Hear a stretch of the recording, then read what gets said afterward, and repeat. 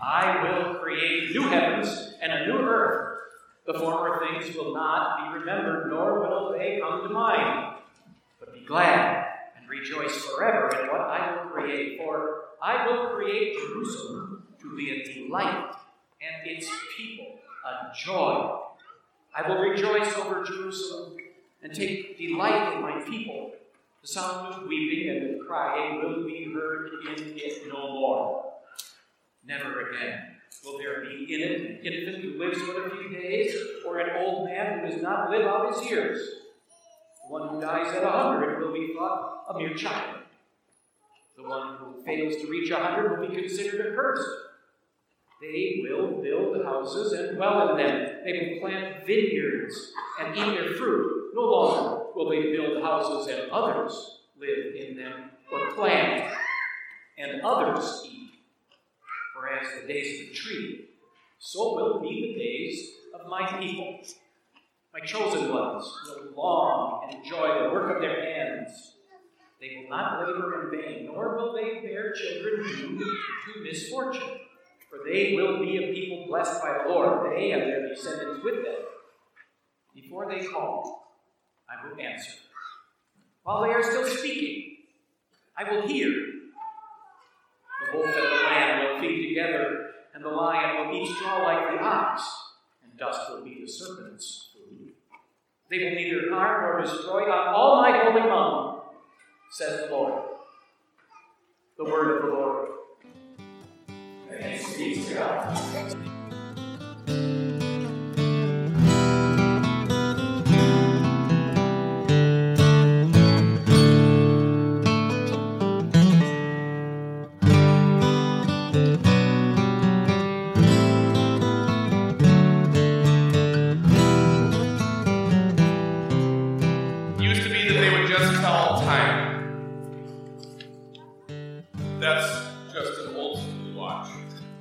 Watches nowadays can do so much more. They can tell time. They can make a phone call. They can send a text message. They can tell you what the flavor of the day is at the frozen custard place. They can give you multiple routes, directions on how to get to the frozen custard place.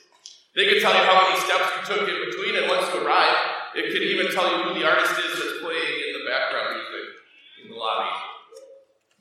Watches most definitely are new and improved. Phones are new and improved. Do you remember when you had to pick up a handset and wait for a dial tone? I'm going to lose about 28 years worth of the audience, but just stick with me. Maybe you'll learn something about how your parents used to live. You used to have to pick up a handset and wait for a dial tone, and then you'd have to find your 10 numbers, and you'd put your finger in the hole and stick it around and wait for it to spin back 10 times over. You couldn't wander very far, only as far from the wall as that coiled cord would allow.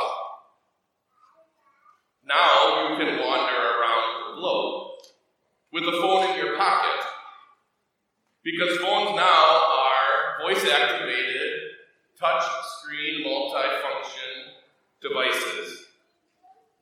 In fact, for a lot of people, the phone feature is the least used feature of the phone. Phones have become text sending, direction giving, question answering, internet browsing, problem solving devices. Phones most certainly are new and improved. The words of God before us today come through the prophet Isaiah, and he speaks them to a people who are in desperate need of improvement. God, through Isaiah, warned them of the coming judgment.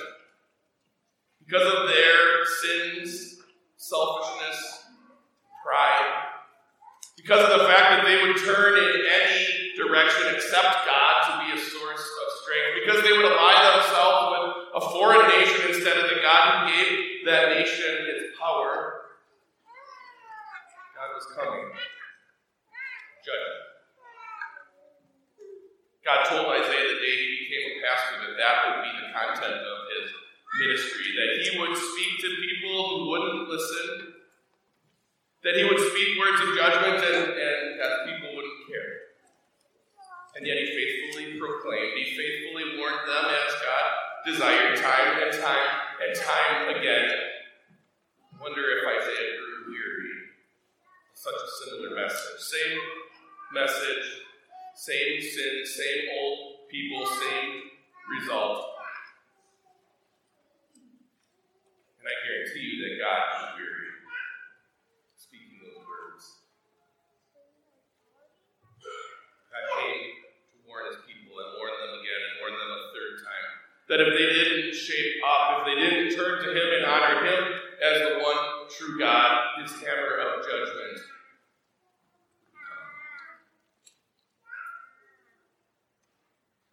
If you want to find a way to make a child behave, allow them to witness the punishment of another child. If siblings are misbehaving and the older one crosses the line and gets punished, it's almost for sure that the younger one is going to line up, shape up. Because now they understand where the limits are. Now they understand that if you do this behavior, then you're going to get grounded too, and so allowing them to see someone else punished usually does the trick. The best way to curb classroom chaos is for one of the classmates to have to stay inside for recess. Now the whole class knows what the teacher's boundaries are. Now the whole class knows where the line is, and they know that if they want to stay in for recess too, then all they have to do is keep talking. But probably they don't want to stay in for recess, and so they're going to sit and live. At least if they're smart, they will. And they're going to fall in line. Ironically, and sadly, that's not the way it worked for the people of Judah. It wasn't enough for them to see their cousins from the northern kingdom carried off into captivity, never to be seen again. It wasn't enough for them to see that very same Assyrian army come and knock on Jerusalem's door. It wasn't enough that it took an act of God to spare them from destruction at the hand of the Assyrians. The angel of the Lord came and wiped 120,000 Assyrian soldiers off the battlefield. He came into their camp at night and struck them down, leaving the leader with no choice but to turn around and go home. But that close call wasn't enough. And that judgment that their cousins to the north had received, it wasn't enough. It's simple math. 1 plus 1 equals 2. Judgment or defiance and unbelief equals judgment. They could have figured it out. They should have figured it out, but they didn't. Same old people, same old sins, same old lack of concern. And so Isaiah proclaimed faithfully God's words, warning. He warned them time and time and time again. What happened to the north is going to happen to you. Their sins are the sins that you commit in your lives every day. Turn from them, repent. Isaiah wanted nothing more than for them to leave their lives of unbelief, to let their pride go and bow in humility before the Lord. He wanted nothing more than for them to repent of their sins and to be restored and forgiven and put back into the good graces of God. That's most certainly what Isaiah wanted, but God's people didn't want that. They continued living their lives the way that they wanted. They continued living their lives as if they were in control, living it their way, doing the things that pleased them without care or concern in the world. They were far more willing to line up with a foreign nation than with the God who gave that nation its power. They were far more eager to live life their own ways, living the ways that God had commanded.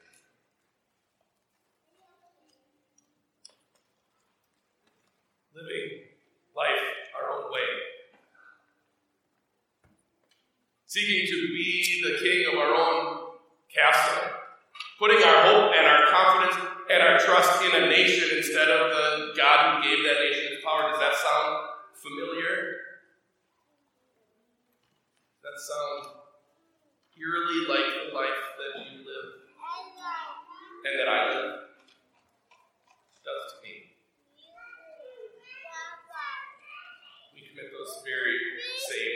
sins. We allow that pride to grow in our hearts. We want to keep God at arm's length. We relegate religion into a series of check boxes rather than letting the love of God permeate into my heart and soul and life. We do the exact same thing. And we scoff at the judgment that God threatens in His Word. That's not for me. And we put our hope and our confidence in the fact that we are citizens of the most powerful nation on earth. That's where we find our safety. Want to know if you're doing that too much? How do you respond when something in our country doesn't go the way you want? When politics don't tip the way that you would desire them to? How often doesn't that drive us to despair? Why is that? Is it because we've forgotten who's king? Or maybe the place where you line up with the people of Judah is more what happened when those dominoes started to fall. 100 years later, when the words that Isaiah foretold started to come true, it was a different nation, this time the Babylonians, that came and systematically picked God's people up and removed them from their land. Maybe it's us that have pride promptly go to despair. We sit and look at the mess that we've made of life. We see our sins coming home to roost. We recognize that we have no one to blame but ourselves for the mess that we're in. What are we going to do now? Who are we going to turn to? Really, that's the whole point of what God has going on here with the people of Judah. He wanted them to run out of places to turn so that they could turn only to Him. He wanted them to recognize that He was the one who was their source of hope and comfort and strength. Yet sadly, it didn't work. Many of them, even carried off into captivity, continued. The masses continued to defy God and to live lives for themselves instead of for Him. They continued to reject His Word. And that's the fate that we deserve too. We deserve to be separated from God, not just geographically, but spiritually. And not just spiritually, but eternally, we deserve to have God walk out of our lives and never come back.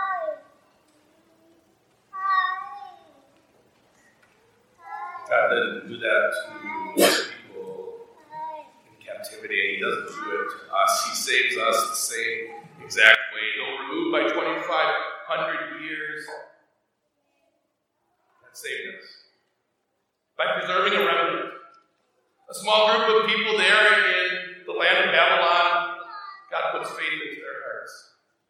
Faith into their hearts to see the error of their ways, to confess their sins, to bow their knee in allegiance and praise to the God of might, mercy, and of grace that He restores. He restores them back to their homeland. He lets them rebuild their city walls, their temple, and their capital. Because of God's grace, He brings them back. Because of God's grace, the people of Judah are new and improved. But even better than a city or a wall or even a temple is the new and improved that God wants for them, a new and improved relationship with Him. He put faith into the hearts of those stubborn and rebellious people. He kept a promise to a people who didn't deserve it and reestablished the relationship that He longed to have with them. He made them new and improved. God does the same for us. He makes us new and improved as He opens our blind eyes to see Him for who He is, the God of love. He opens our ears so that we can hear His words of promise and believe them, just like He did with the people of Judah, just like He did with that remnant. He makes us new and improved. He gives us hope. Hope was born virgin. Placed in the manger. Hope was worshipped by shepherds, angels, proclaimed His might. Hope born at Christmas. Mary and Joseph were descendants of the remnant. They were ones that were born from generation after generation of God's people who were restored, the new and improved Judah. Mary and Joseph became the embodiment of the promises of God. They became the byproduct of his restoration, of his grace, his peace. And now through them, God keeps promising to you. As the child that he places in Mary's arms, as the child that will bring hope to the world. Jesus lived that perfect life that we never could, so that we could be forgiven of our many sins. Jesus lived that perfect life and then laid that life down so that we could live. He came to be our substitute and our Savior. He bore the punishment that should have been yours and mine. He bore that separation from God so that we could be reconciled and live with him forever. Praise Jesus made us new and improved. Jesus makes us new and improved by being the improved and perfect human.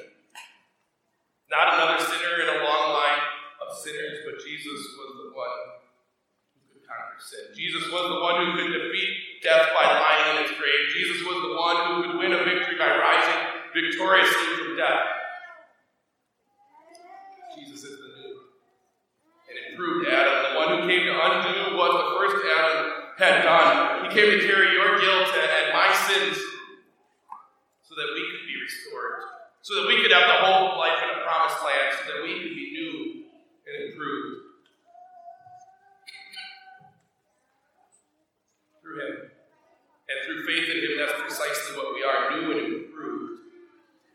God gives us a new man to live within us that seeks to worship him only, that seeks to do his will, that looks for opportunities to live in thanksgiving and praise, that cherishes the chance to serve others with love of Christ.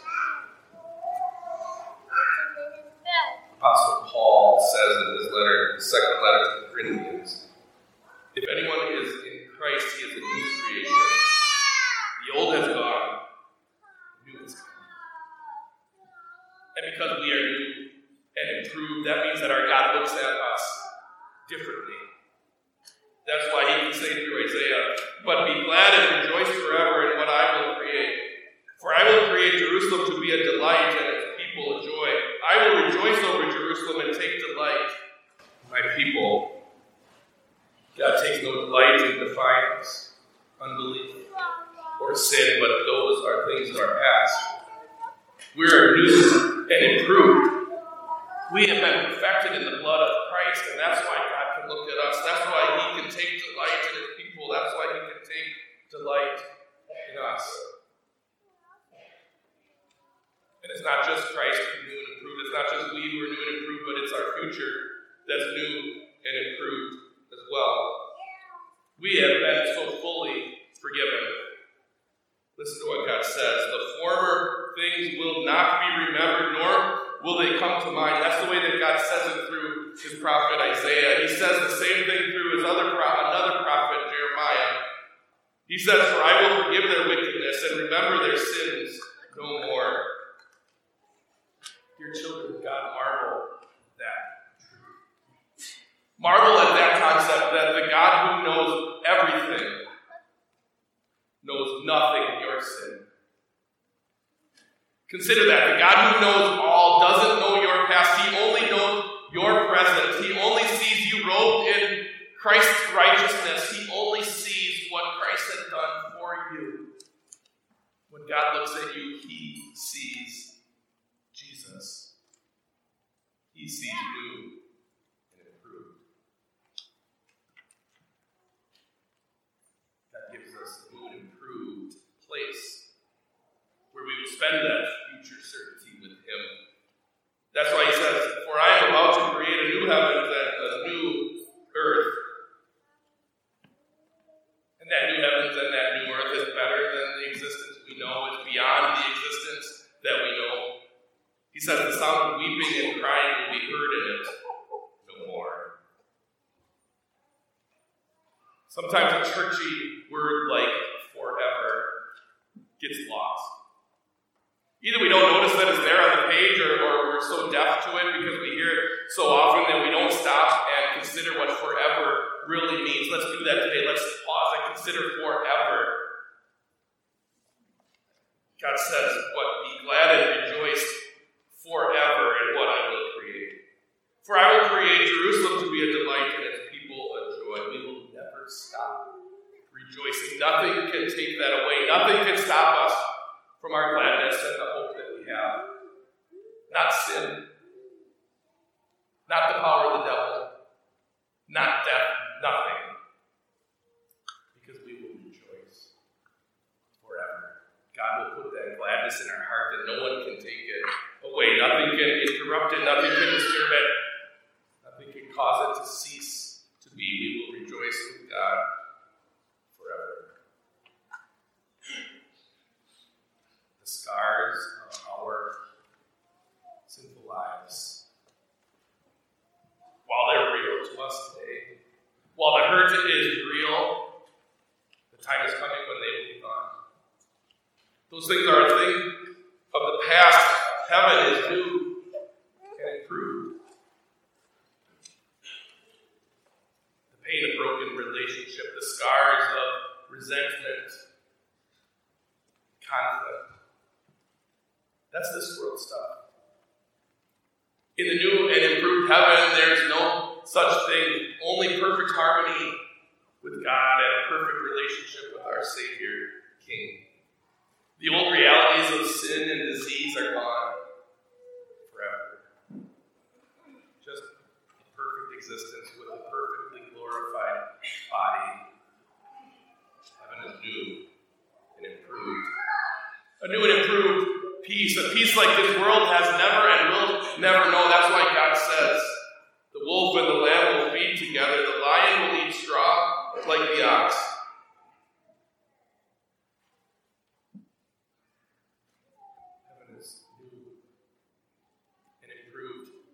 A new reality, a new concept that our minds even struggle to grasp. You know, human words even fall short. Even the words new and improved, they're true, they're real, they're from God, but do they fully encapsulate what we know heavenly glory to be? Do we even know heavenly glory to be? We don't. We know just a fraction. Words fall short. Our imagination, our wildest dreams can't come close to comparing to what heaven will be like. Maybe the words that the Apostle Paul uses, words that he quotes, maybe they come close. Maybe they are the best ones to use. Simple yet awe-inspiring. Simple and easy to understand, yet they fill our hearts so full. Maybe his words are the best to put the hope of heaven on your faces and in your souls. Try not to smile when you hear these words. I bet you can. No eye has seen. No ear has heard. No mind has conceived what God has prepared for those who love him.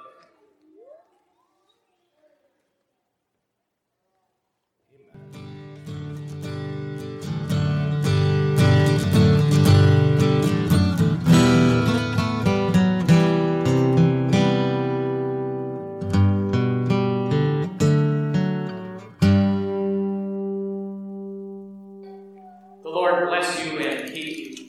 The Lord make his face shine on you and be gracious to you. The Lord look on you with favor and give you peace.